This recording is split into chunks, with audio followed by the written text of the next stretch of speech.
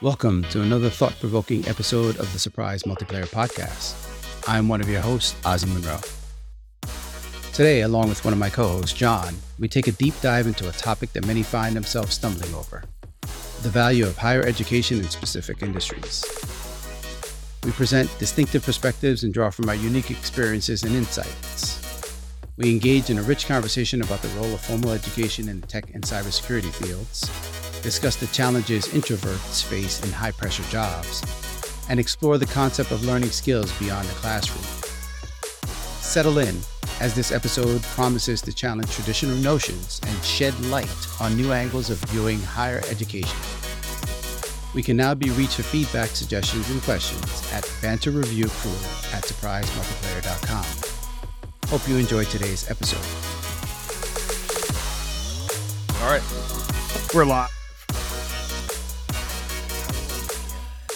First of all, I think we should tell the audience that we're missing a key part of the trio here. Yes, one of our fearless co-hosts has decided to bow out for this one. Unfortunately, he's recovering from the long break. Yeah, so it's going to be John and I tonight, the duo running solo. Yeah, I think we're going to have to, in order to fill Jeremy's shoes, every so often, one of us is going to have to say that we violently disagree with the other person. And then, John, you're going to have to say, I'd like to argue with you, Ossie, but. I'd like to argue with you, Ossie, but I agree with you. Yes, exactly. And I also I'm going to share that are watching. I have this beautiful thing that a family member got me. It's a nice whiskey decanter. Oh, wow. That's pretty slick, isn't it? That is nice. It's a little bit mean that you break that out when Jeremy's not here, but I nice. know. But Jeremy's the one carrying, making sure that there's a little bit of evening drinking going on. So I feel that I have to. My fucking luck, I'm going to drop this thing. Oh, don't do that. Don't do that. That would hurt a little bit. There we go. 2 fingers of that bad boy. All right. Nice. So let me ask this question. This topic tends to come up a lot with just a bunch of different people that I know.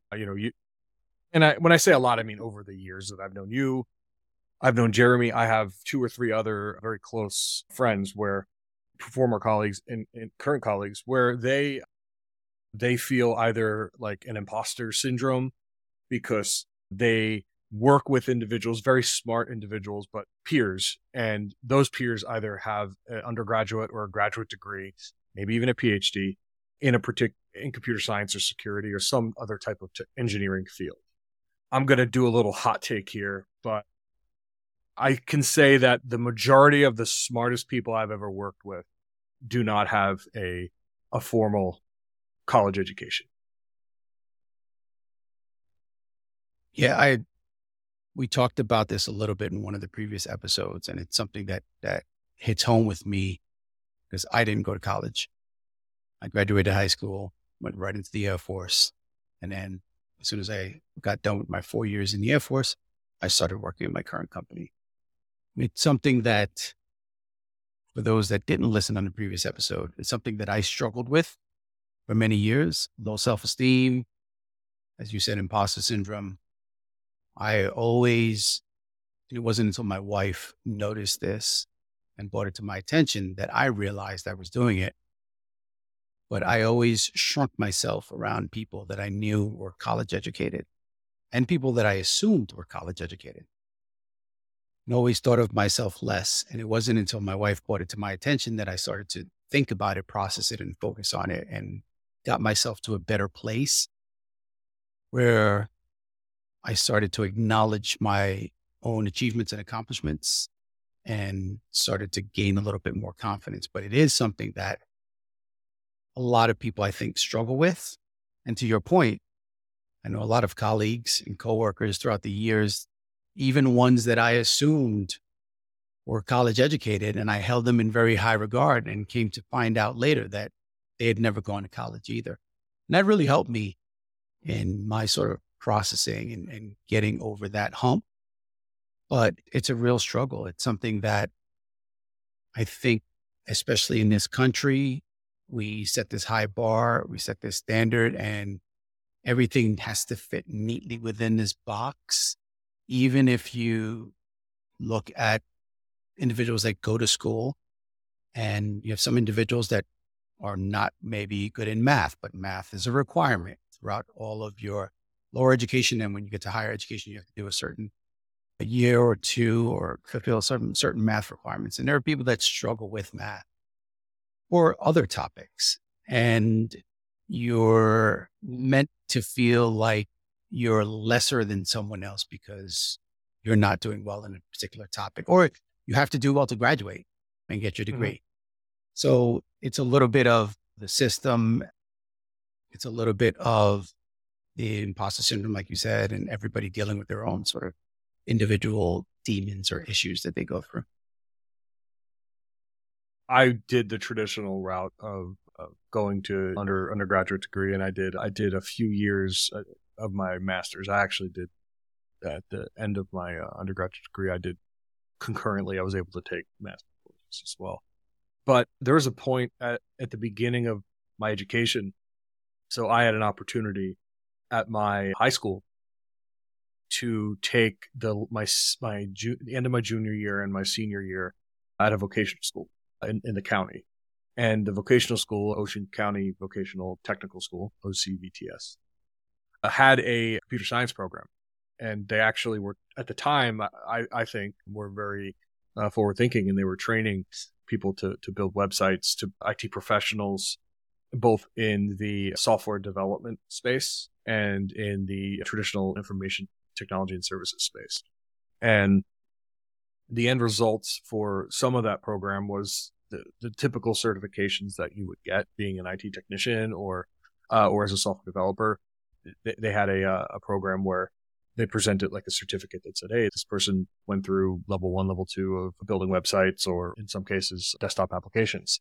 And there was a point so I started very young at writing software. And when I graduated college, I had an opportunity to take a full-time job, and it would have paid relatively well. And the only thing that stopped me was the honest truth is that I had an opportunity while I was in that Ocean County Vocational Technical School to teach others, the people around me. I knew a lot more than some of the folks, the co-students of mine, the cohort. And I taught. And when I talked to my mentor, his name is Michael Clark. He's awesome guy. He was the teacher. But he told me, and I brought this up with him, and he told me, listen, he's like, if you really like teaching, if that is something you want to do, and I knew that I did not want to do it at a high school or intermediate school level. I wanted to teach college. I like that. I like people that at least had a little bit of skin in the game. Yeah. He told me that, listen, you're going to have to go to college. And I chose the route of community college to save money, but also to leave the option open if I decided maybe computer science was not what I wanted to do. So I dual majored in business and eventually went to a state school and got my undergraduate degree. And the whole time, even what's interesting, the whole time, computer science is a very theoretical field. At least I'm sure it still is, but when I was doing my education, it's very theoretical. It's not applied. It's not or it doesn't have very few practical courses that you could take until you get to your senior year. That at that point, you generally have internships and other opportunities to do more applied things, research maybe. Until I got to that point, my sophomore, junior year, I had imposter syndrome because I was not good at the theoretical aspects. I was not good at the linear algebra, discrete mathematics, calculus. I could do it but for some reason in my brain that did not work. But what I could do better than every single other person was I could write software, and I understood how the systems worked. I could build integrations, and I could build things faster than even the teachers in some cases. And I ended up doing research with an NSF grant, like as a sophomore, which was paid to do that. And I know that our industry in particular, we self-select people with college backgrounds, right? That's usually part of the filter that an HR organization provides for degrees. And I think we definitely, I feel that maybe it's changing over the last 5 to 10 years, especially since I've been in a position to be a hiring manager. I've hired countless number of people that do not have college degrees. In fact, I don't even look at that as something on a resume or on LinkedIn anymore. I look at their experience. I look at what they've done. I look at if they've spoken, if they've written about what they've done, if there are other people who recommend them, if I have a link to them from a connections point of view. The last thing I do is actually look at their education. And if I do look at their education, and there might be some shade thrown my way, if it's from any of the major computer science schools, I generally throw the resume out, because all of my experience is a lot of those folks are pretentious assholes, and I don't want to work with them. Yeah. So I want to tease apart a couple of things you said, because there's some juicy tidbits in there that I was thinking about when we were leading up to this episode. First of all, let's fork this conversation, because I think there's a difference between technology field and security as far as education requirements. I do agree with you in most technology fields, computer technology, there probably is a little bit more of a requirement of higher education than security. I say that, and there's maybe tons of reasons of why security is a little bit different. So I just want to dig into that side of it a little bit. Security is a very nascent industry, much newer than technology in general. So there are theories that at least I have as to why it might be a little bit more well understood or accepted that individuals don't necessarily have to have a higher education degree to come into security. One of the reasons could be that security is much younger. We may have missed that window of old school mentality of you have to have a degree, that old school way of thinking, the boomer sort of generation, which I am not a part of, by the way. So yeah. I'm going to write that down. Throughout the generations, I think the mentality is shifting. Also, security industry is one that's short of talent, and there's a high inventory of job openings available.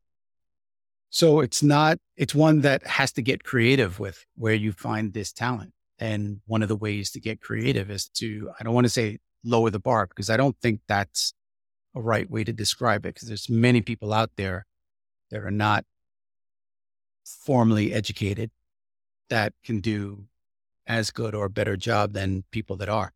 So it's not lowering the bar, but it's changing the requirements because the industry is at such a shortage of talent. So that could be another reason why there is not that much of a requirement for higher education for the security industry. The other thing is you don't find too many college or higher education institutions that offer security programs. There are a lot more now than there used to be, but it's not on par with, and no pun intended, because we just did a golf episode, but it's not on par with regular technology. And it's interesting. And it's interesting why. It's just when you think about it for a minute, all of the reasons I gave before, and you think about how people get into security. And I think there's a couple of different roads. There's other technologists, there's developers, those typically navigate their way to security. And then recently you have a lot of people that don't even come from a technology background. There are people that are in like insurance or medical sales, or insert whatever profession into this slot, that are saying, hey, let me try my hand at security. This is an interesting field. It's a growing field. It's one where, like I said, because of the shortage of talent, it's one it sets it up for job security. So I think that piques the interest and people get involved. And it's also an industry that you can do a lot on your own, learning on your own. You get some computer equipment, you go online, Hack the Box, try Hack Me, these other online services that provide the the sort of infrastructure and the courses for you so that you can learn on your own. So there's a means to self-teach, and that can get your foot in the door more so than other industries out there. So I think there are reasons why. I mean, I'm sure there's a bunch of other reasons why security is probably one that doesn't have the requirement of higher education as much as other industries like computer science. But I want to fork the conversation to one side of it being just technology and computer science and the other side being security, because I think they're different. Yeah, I do agree that they're different. I think that in my particular journey to security, I came at it from a software development aspect. I spent years as a software developer and started being mindful of security patterns and ways that I would have to, or my team would have to, harden our software and do things in order to meet some of the security principles that were laid out by the organization that we both worked for. What I think is interesting about the security, and we're using the word security, and I think that there's a blanket of like different roles and functions in security. So I think 15 years ago, when we talked about cybersecurity, you really had a few different, only a handful of people, right? You had your typical like hacker breaker type person where their responsibility generally is to go and assess a system, sometimes be on a red team and perform like a point by point assessment of if it's secure, run through a whole, basically try to break a product or a piece of software. And then you had like your software security based folks, which were looking into how software needs to be securely developed. And a lot of that is process oriented. If you look at like ITIL and how those kind of standards evolve. So from those two things, and again, they branched out, and then you start to get new things as security started to penetrate and be more and more important into the function of running large businesses. You have IT risk management now, which, to your point a few minutes ago about how you get folks from other industries, insurance, et cetera, they're risk oriented. A lot of people like that, like they're focusing on risk. And when it comes down to it, it's the same type of logic behind understanding risk, right? It's just a different medium. Yeah. And I think that's one important, as the industry has evolved. And remember, the information technology industry is, I mean, really, what is it, 35 years old? It's not roughly. it's not. So we're still at the beginning, we're still in the middle of understanding where we're going to go in the next 5 or 10 years. I think we've started to get on the software development side, having the ability to teach software development, the practical applied skills of building websites at boot camps, at firms or like institutions that are not a university.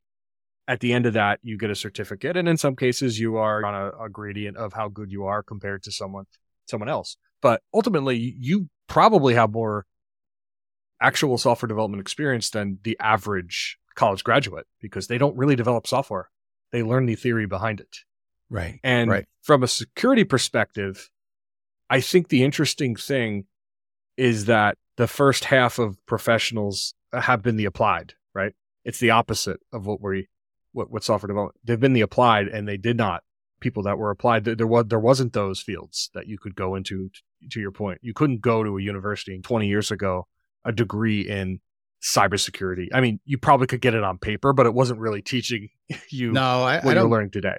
I don't think 20 years ago that cybersecurity degrees existed at universities. I think there were probably some courses that were being offered, but actual degrees, I'm not sure that it was being offered in universities. And even if they were, what you learned was probably 80% computer science. Yeah, exactly. Yep. What I think now we're seeing is the penetration of business operations and other things from other areas of risk and financial services. And then now having to fight threat actors all over the world for large companies. There are things that we're learning on the fly. There are new products that come out. There are new They're just things that we did not have to deal with at the scale that we have to deal with it today. It's And yeah, it's it's funny you make that point because I was waiting for the moment when you were talking about how you're following up my statement of how young the industry is. And the analogy I can best give is that technology was around so much longer than security. And like you said, the security industry pretty much started off with hackers and very few roles. It's almost as if we've been building the plane while we're flying it. We've been forced to play catch up in the security field as technology continues to evolve.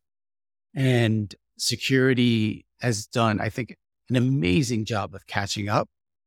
But, that could be another reason why the educational part of the industry, the higher education part, has not yet caught up because of all those factors. You put them all in and you get the recipe that we're experiencing today.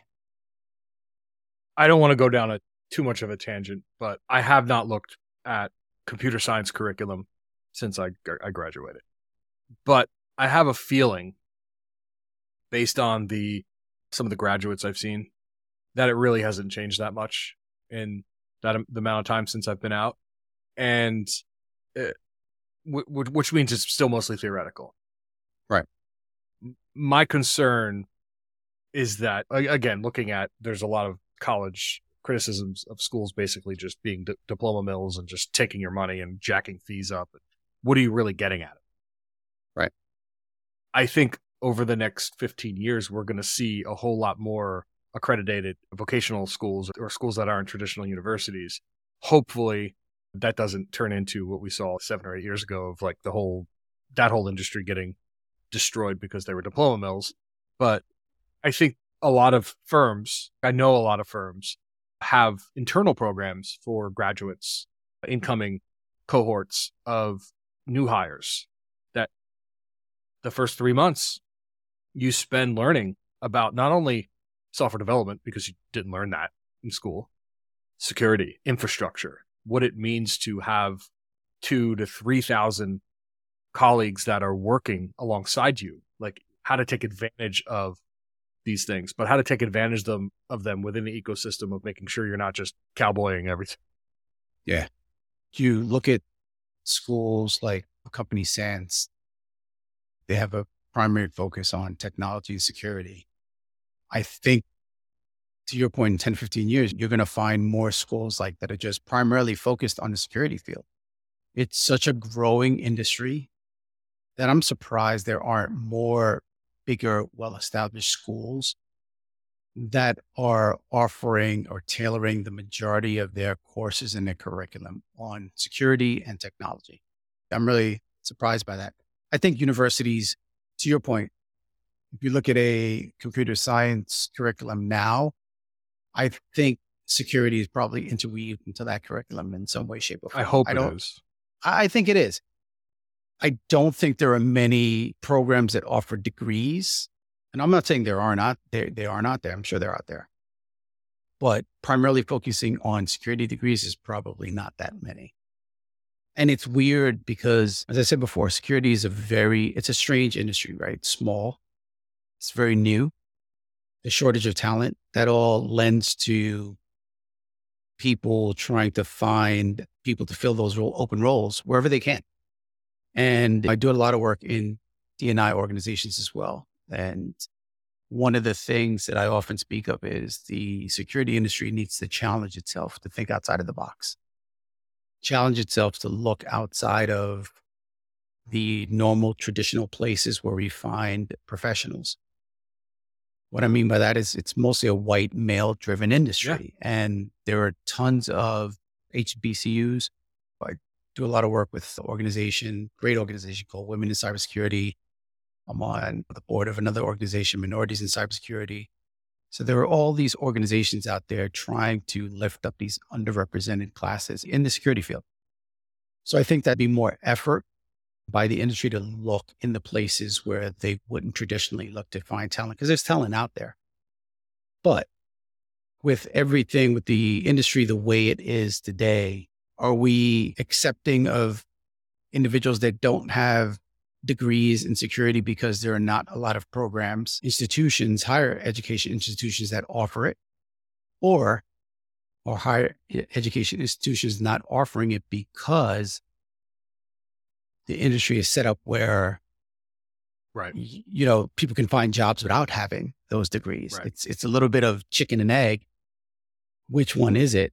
It's an interesting debate. I don't know that we'll come up with an answer, but I'd love to hear your take on that. I said earlier that majority of people that I've worked with did not have a college degree. I'd like to slightly alter that and add that a significant portion of the people that I did work with that do have a college degree do not have a college degree in computer science. Yeah. Yeah. So that means an engineering field. One of the best front-end developers that I've ever worked with was a political science major. I know people that have done game development and they went to school for music. In fact, there's an interesting correlation to people that are music, either practitioners or went to school for music and are in both the security or the computer science field. I think that my view is that over the past 30 years that really the software development / information technology field has grown, it's grown so fast that there simply is not enough supply of people that are graduating from these institutions, and more importantly, graduating with actual experience to be able to do the work that's being requested of them. And I think that there's even a smaller subset of those people, new grads, that could be dropped into a high functioning security, engineering, or infrastructure team. So we're already talking about such a small number of individuals, regardless of that might be a function of how quickly the industry is moving, both security and computer science or software development, or it could be a function of what you said earlier, that the universities just don't know how to respond that fast to curriculum. Because here's the thing, when it all comes down to it, unfortunately, it comes down to money, right? The universities, like, why are they going to target cybersecurity majors and build a curriculum if the real money is in the computer science graduates, just pumping them out? Yeah. And I think you're right that there are obviously programs that information security or computer security or cybersecurity that exist. I couldn't name one.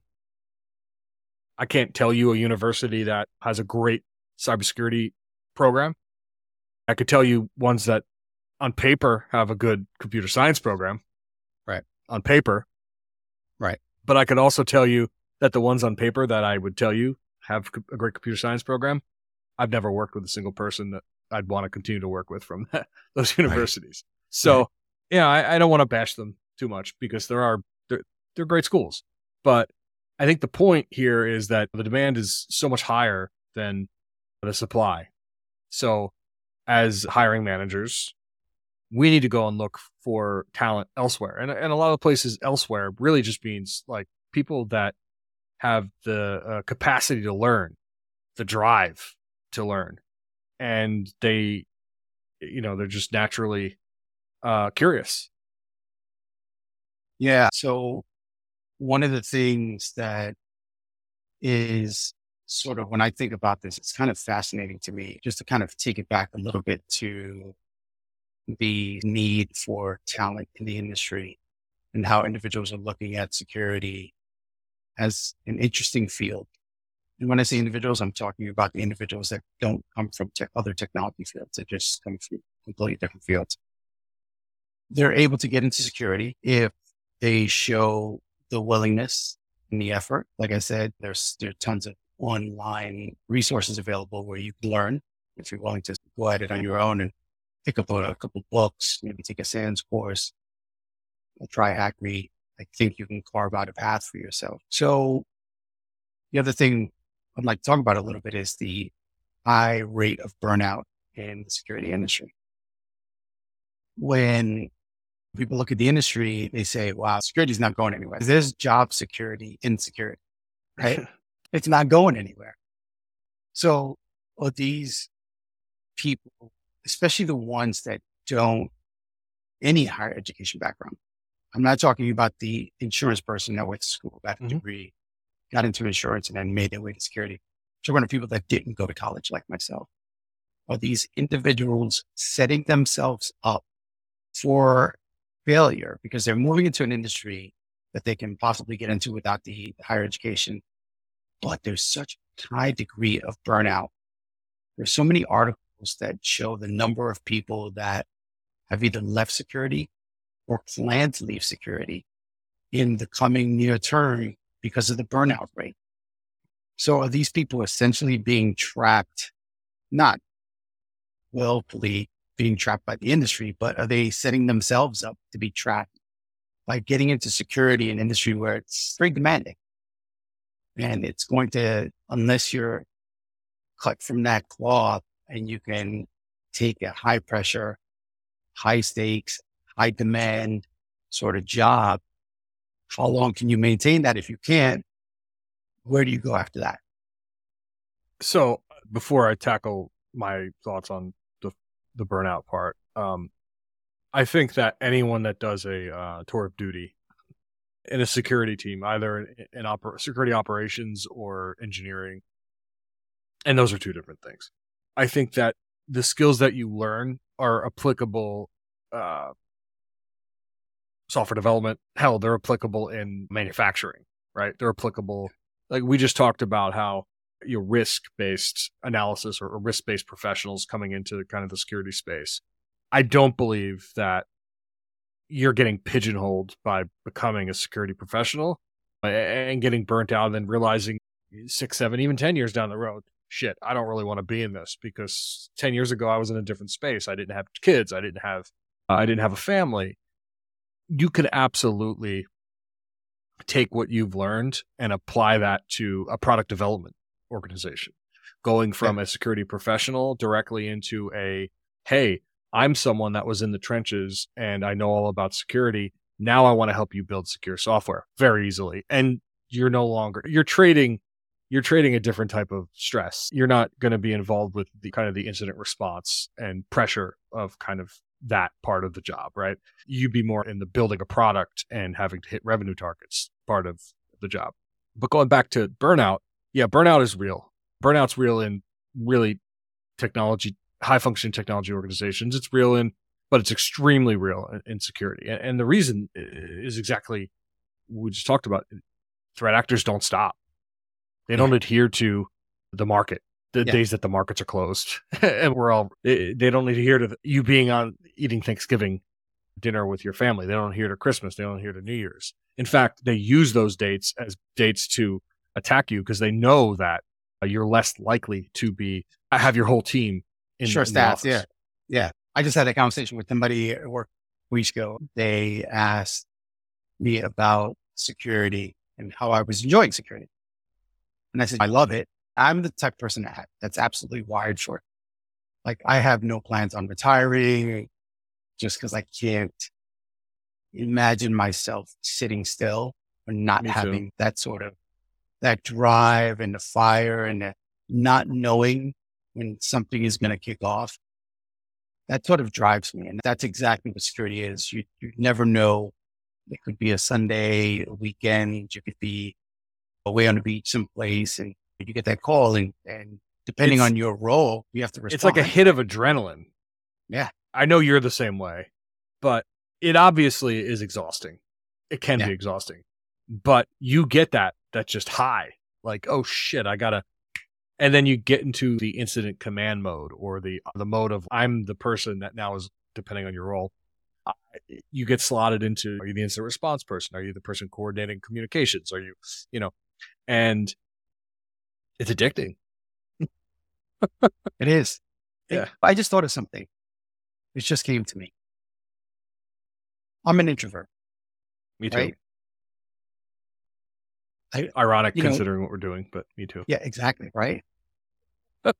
Does that adrenaline rush and always having to be turned on, does that push us deeper into being introverts once we step away from the Yeah. desk? For me, totally. Yeah.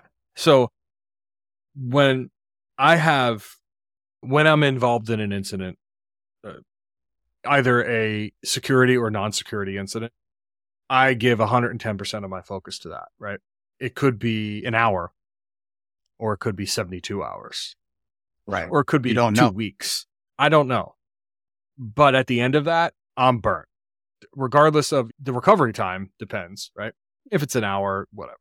But if it's a longer incident, I'm burnt. But with the family, my family has realized like, hey, when I'm in that mode, I tell my wife, I'm like, hey, listen, like there's an incident. I have to deal with it. She knows she's not happy, especially if it's over a holiday or if there's a family time. But yeah, absolutely. Because for a few days afterwards, I'm second guessing everything I did. What did I do? Right. Did I do this right? Did I make the right choice? And that preoccupies my thoughts. So I'm not, even though I'm not in the incident any longer, I'm not present. My family so I do think it drives me particularly to be more introverted. For me, even when there's not an incident going on, there's a certain level of like your baseline's higher than most other jobs because you never know when it's going to pop off. Right. So it's almost like You're on edge. if you had a calm meter, right, that the low end of that meter is higher than most other positions. So then that drains your energy as well. Funnily enough, just away at the family on vacation, I had a conversation with my wife about this because my older daughter, very introverted, like she's got a lot better, but she would be around us all the time with AirPods in her ears and just disconnected. And she got really upset about something. She was working on a vlog, a long form vlog, and she Hmm. lost it because Mac, she ran out of storage space and it just deleted everything. Ooh. Yeah. So she's really upset about it. And we're online waiting to go into a restaurant and she had her AirPods in. And my wife asked her to take the AirPods out. And I said, listen, you got to understand, because my wife is not an introvert. I said, you got to understand there are days and you guys, when I say you guys, I'm talking about my wife and my daughters and my immediate family. They're in my inner circle. I am completely myself when it comes to them, and I feel most comfortable around them. There are days when I come home, and even with them, I just have to put on my headphones and I need to disconnect. And it doesn't have to be like during an incident or a really sort of busy time at work or anything really crazy going on. It's just days, and I refer to it as running out of people juice. There are days when I run out of people juice and I have to disconnect. And sometimes I put the headphones on. I don't have anything playing that headphones. It's just my way of Yeah. signaling to the rest of my Signaling. family, Yeah. hey, off Yeah. limits. I just need to be the noise cancellation, the Yeah. white noise and the noise cancellation just humming in my ears. And I need that disconnect time. So for me, that's sim racing or Yeah. gaming in general. Like it's always been one of the, well, gaming, at least lately. I've found that I more lately with my children, them being younger than yours, a lot younger, two and 5, that I'm able to pull myself a little bit out of that funk and play with them. And that Yeah. it gets me in the family mood. But yeah, there are days where I don't do the thing with the the AirPods, but I will go out on my front porch, which is right behind me, and I'll listen to an audiobook or a podcast and just relax. And my wife knows that. Like I tell her, like, hey, listen, like it's been a bad day. I just need, and she gets in the same moods too with her job. We know that with each other, that inner circle. But yeah, I think it's hard when there are folks that you work with or folks that do not know that about you or about your industry, and they're expecting either a response quickly or they're expecting you to come to a birthday party. Yeah. Oh my God. Yeah. And you just like, for me, if I'm in that state, if I have to go from a security response or any type of incident and then go to a birthday party, that is literally the worst thing that could happen. Yeah. I would be miserable the whole time. Yeah. Yeah. No, oh my God. I had a conversation with my daughter this weekend about she's in a sorority at her college. And she Mhm. said, hey, there's sorority dad's day. It's coming up. And I'm like, what? Now listen, I'm a big family guy and I support my daughters in anything they do throughout the younger years, middle school, high school. They played sports and I coached them and I like attended almost every sporting event that they were part of, the concerts, everything. But there are just some things like when she brought up the sorority dads, that's like, oh my God, what am I going to do there? Yeah, Like, but what is yeah, it seems it's like just it's almost like it's a weekend where the dads for the sorority sisters come out to yeah, so you school just go and hang out with a they're bunch of old guys your age and and like what, drink beer and you well, I caught didn't mean yourself. your I actually didn't. A bunch of old, I mean, guys are aged. No, but it's I w- that, I considered myself. I was thinking of myself when I said that. and no, but What I mean is, that's it. And then that's exactly what I said it's to her. I was like, basically like a barbecue.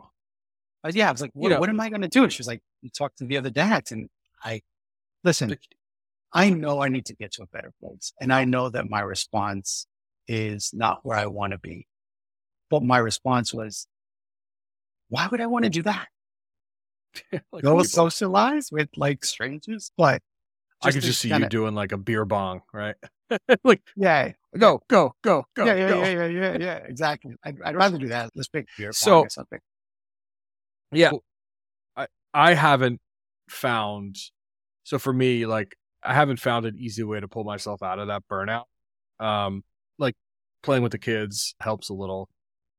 Taking some time, do a walk or going to the backyard or relaxing on the deck, like a little. But for me, time is usually the best way to heal from that kind of situation. Definitely not going to another social where I actually have to be like turned on. So I'll give Exactly. you an example.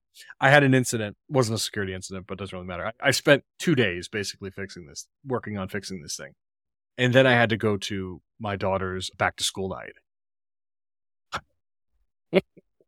And I'm just like, what am I gonna? I'm gonna sit around and talk to these other parents about like how our kindergartners are gonna like.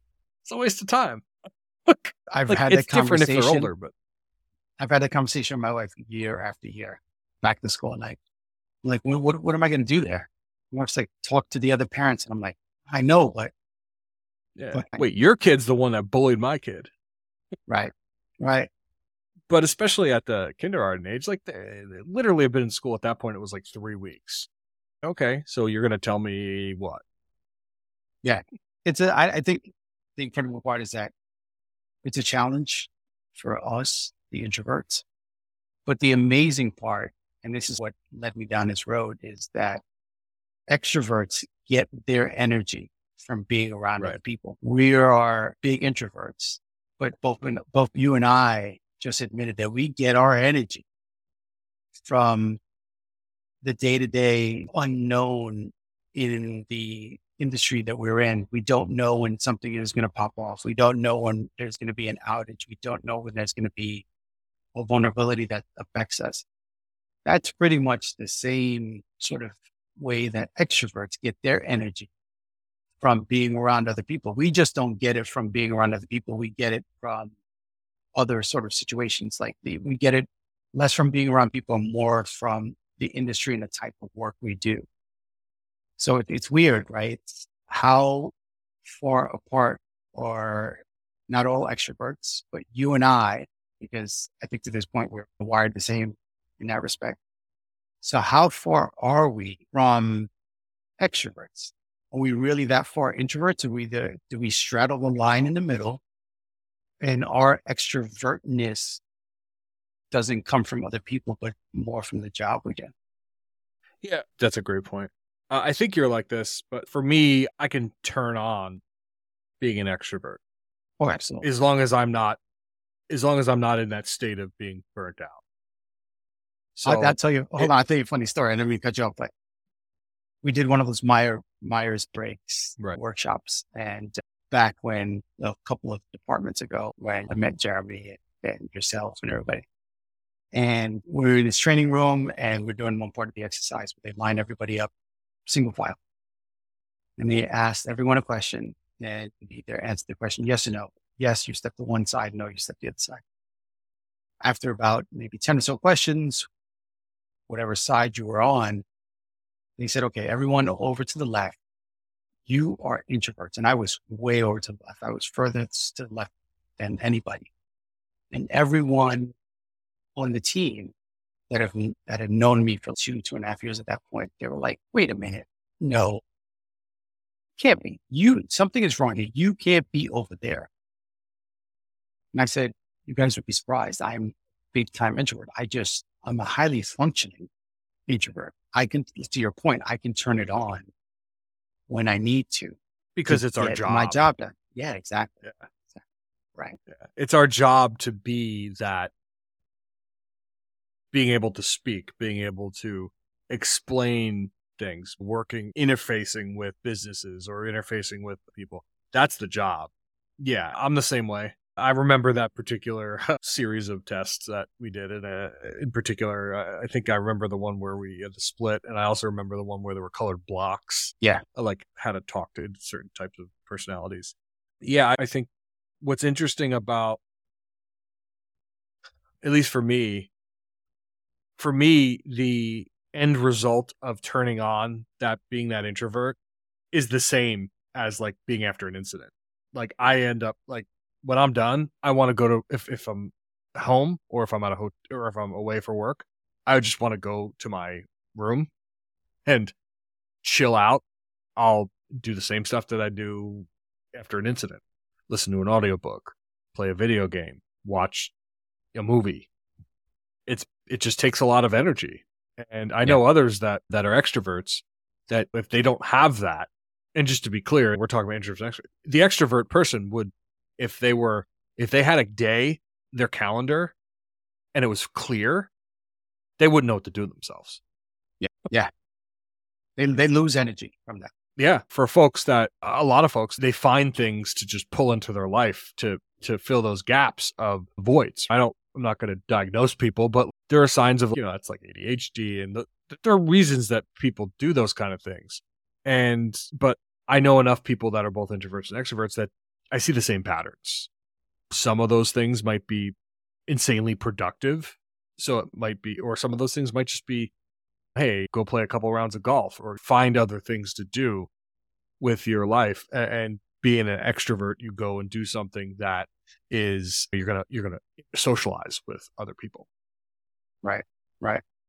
Yeah. It's fascinating. We sit here and talk for hours on end on, at least I can, about my experiences with being an introvert and how I navigate that. I want to digress and bring it back to the higher education conversation. I started off the episode by mentioning some of the challenges that I've gone through. And I'd be remiss if I didn't say this, because I often get asked by younger individuals just getting done with school or getting into the industry about getting degrees and getting certification. I've never been a big certification guy. Me either. At all. Never been. I think I've gotten 1 or 2 certifications throughout my career. But I'm always very careful in the guidance that I give to folks that are asking that question. And the reason I'm super careful is because me as a hiring manager, similar to what you said about looking at the resume, and the last thing you look at is the education, and certain schools that you'll automatically cross off for certain reasons. I almost don't even look at the education piece when I'm reviewing resumes. I like to see It's what the people last have done with their careers. Yeah, I like to see what people have done with their careers and get people in. And I love just talking to people, because then you're able to get a feel for how that person's wired and try to dissect what drives that person. How is that person personality wise? Like we discussed in one of the other episodes, you give me someone that's not an expert in their field, but has that drive and that commitment to get better. And I'm probably going to pick that person 9 times out of 10 over somebody who's an expert. Mm-hmm. So because I'm that way as a hiring manager, not everyone is like that. So I'm really careful what advice I give to individuals on getting formally educated and getting certification. But I will say this, in my experience, as I said, when we opened this up, it has been incredibly challenging for me to navigate my own issues in my head with self-confidence, self-esteem, with imposter syndrome, being an introvert, ADHD, go down the whole list. All of those things applied makes it so much more challenging. So if there was one reason I would campaign for individuals maybe getting that formal education, it would be to eliminate that potentially out of your life. And I don't mean it from a sense of you got to get your sort of security expertise. It's for me in a sort of the well-roundedness and the knowledge that you pick up just going to college. Mhm. I'm talking about experiencing other people, experiencing vast different topics, being more broadly educated and being able to speak to different topics. That's what I'm referring to. So there's an aspect of it where I still feel that we haven't gotten to a place as a society yet where the amount of people that are not formally educated versus the people that are, like, I think there's still a heavy balance. It's still unbalanced and heavily weighted towards the people that are more formally educated. So very similar to the conversation we had in the episode with Jeremy the other day about people that get their news from reliable sources and they're better informed. And I said, how much is that as an advantage if it flips and the majority of people are not getting their news from well-informed sources? Does Right. it make a difference? Right. Apply that same logic here. And I don't think we're even close to being there yet. So I think it's still an uphill climb for people that don't get formally educated in a higher education. I still think there's a path to doing it without getting a higher education. So I'm not necessarily advocating for getting higher education and going to college, but I'm saying that there are some shortcomings, some hurdles that you have to go through if you don't get it. And there are some benefits to getting it. So I just wanted to point that out before we wrap this thing up. Yeah, I agree with what you said. So I like to point a couple other things out. So I would never tell anyone to make their choice to go to college based on simply career prospects, right? I think university, college, it's an experience, and it's an experience for the majority of people that go to college. The experience is to figure out how to learn, figure out how to interact socially with people that are different from a different background from you, Mhm. both economically and just general principles, because most people, when they're going to college, they're leaving their, the 15-20 mile radius of where they grew up. Personally, I think that you can draw a lot of parallels to what you did going into the military service.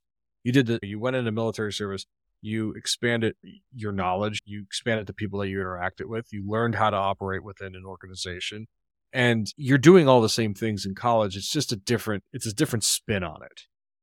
And for the guidance that I give people, let's say trying to determine if they want to go to college, the first thing generally I ask is, do you know what you want to do? I knew when I was 11 that I was going to write software. That's what I wanted to do. There are not many people like that, regardless of what the field is. There are not many people that know at that age what they want to do for the rest of their life. I enjoyed computers so much. I liked writing software. For me, that was just, it clicked, and yeah, that was it. For others, if you don't know what you want to do, going to college for most of those people it's a safety net in a sense, because you can change your major, you interact with people, you learn how to learn, you learn how to debate, you learn a whole bunch of things that are not available to most folks in lower education. There are extracurricular activities, there are sororities, there are fraternities, there are research opportunities. Most people never get if you're not in college, you never get an opportunity to do research. And I tell everyone that I interact with that don't think of it as I need to do that to get those experiences, because if that you want to do a trade, I don't think you actually need to go to college if you know that. So in my situation, I knew what I wanted to do. I don't need to. I could have went to I could have got for those 4 years, I could have gotten a job. And after 4 years, I probably could have went and got the same job that I ended up in while I was at college, and then eventually to where you and I met. The difficult part with that is the litmus test that most HR companies do now, where that resume or that LinkedIn page is thrown out because there isn't a higher education line item there. That is the hardest part to get by in our industry and a lot of others. When I was making before, that I don't think we're there yet. So it's hard to get that. It's hard to give that advice. And then there was something else that you mentioned, and I just want to quickly drop this point before we wrap it up, because I can't. Jeremy will lambaste me for us going so long. And I'm always the time cop. Great movie. You said, yeah. You said going to learning how to learn. So important. Learning how to operate within a system is probably the broader sort of sense of that. I had to explain that to my daughter when she started off in school. She struggled through freshman year. And I said, listen, her grades weren't that great. And I said, at this point, what do you do? You have to, the biggest part is not that you're not great at math, because she wasn't. She was the example I brought up at the beginning of the podcast. Wasn't great at math. I said, are you ever going to use math? You're probably not, but you have to learn the system and learn how to navigate the system and learn, to your point, how to learn. The other big thing that I think is huge in college is building a network. Yes. And that's the beginning of when you build a network. Yes. And I think that is one of the biggest things that most people get out of higher education. I agree. I'm actually not good at that. It's not that I'm not good at, I'm very bad at, again, and I think it goes back to the burnout and just being an introvert. It's very difficult for me to continue to foster relationships that outside of the normal, because you know exactly what I'm talking about. You just want to show off. Yeah, exactly. And if I just real quick, the part about learning how to learn, I think it's twofold. The stress of needing to understand the knowledge or for a test, or the stress of leading up to curriculum, leading up to an exam. Yeah, that's not the same thing as being in an office and working, but it's pretty close. Deadlines, having to work with others in some cases, and ultimately someone grading you. Yeah, a lot of people think that you learn that in elementary, intermediate, and high school here in the U.S. No Child Left Behind. Yeah, you don't really. People get pushed forward because that's the law in some cases, that you need to push people forward. And even most college students don't understand like that you don't realize that part of learning until you're later in your career. That, hey, that trained me to be in a workforce. The one thing that I'll say, and we can close the episode on this, one of the best things you could do in college, in university, I don't know about the military, I wasn't in it, learn how to game the system. Oh yeah. If you can learn how to game the system, you're going to need that too. Absolutely, dude. Absolutely. That's the message I was giving my daughter, is learn the system, and you got to learn how to game the system. And that's what it's all about. Life's a big game. Yeah. That's why employers, there are so many people that get a degree in a certain field and they get hired to do something else, because they want to see that you have the ability to deal with the stress, to navigate the system, and come out of it on the good side. Come out of it on the good side and be a productive cog in the wheel. That's what I mean by come out of it on the good side. Come out of it where you've come out of it with good grades because you did well, and you've come out of it and you're productive. So I think that's a big part of it too. I agree. I think we wrap here. Jeremy, you were missed. There were no violent agreements or disagreements. We failed to fill our quota there. This is a pretty tame one to Jeremy's standards. He might be a little disappointed that we didn't get any civil discourse. I feel like we'll be doing a part 2 of this conversation. I think there's a lot of things part 2 wise here. I think burnout in and of itself is a whole episode. This whole episode. Yeah, absolutely. And stress, work stress is Yep. a whole separate episode. But I would like for everyone who's listening, think about the times that at work where you were frustrated or you navigated a difficult situation, interpersonal situation, or even if it's just something you're doing at work. And how did that actually, what led you to, what skills did you learn to actually be able to? I'm going to think about that. And I'd be curious to know what yours are, because we both have different. I went to university, you were in the military. And I bet that how we learned is very similar. Yeah, I don't think it's that far off. But that's a good one for part 2. Yeah. We talked about that a little, part 2. And I'm sure Jeremy will listen to this and find part 2. Yeah, he'll send comments. Yeah, absolutely. Absolutely. I agree with you, Ozzy. I wish I could disagree, but I'd like to disagree with you. I finally agree with you, though, John. yeah. All right. This is good, man. This is fun. Cut it. That wraps it up for this episode of the Surprise Multiplayer Podcast. As always, we thank you for listening and hope that you'll join us again soon. As a reminder, any feedback, suggestions, or questions can be sent to banterreviewcrew@surprisemultiplayer.com. Until next time, keep exploring and stay curious.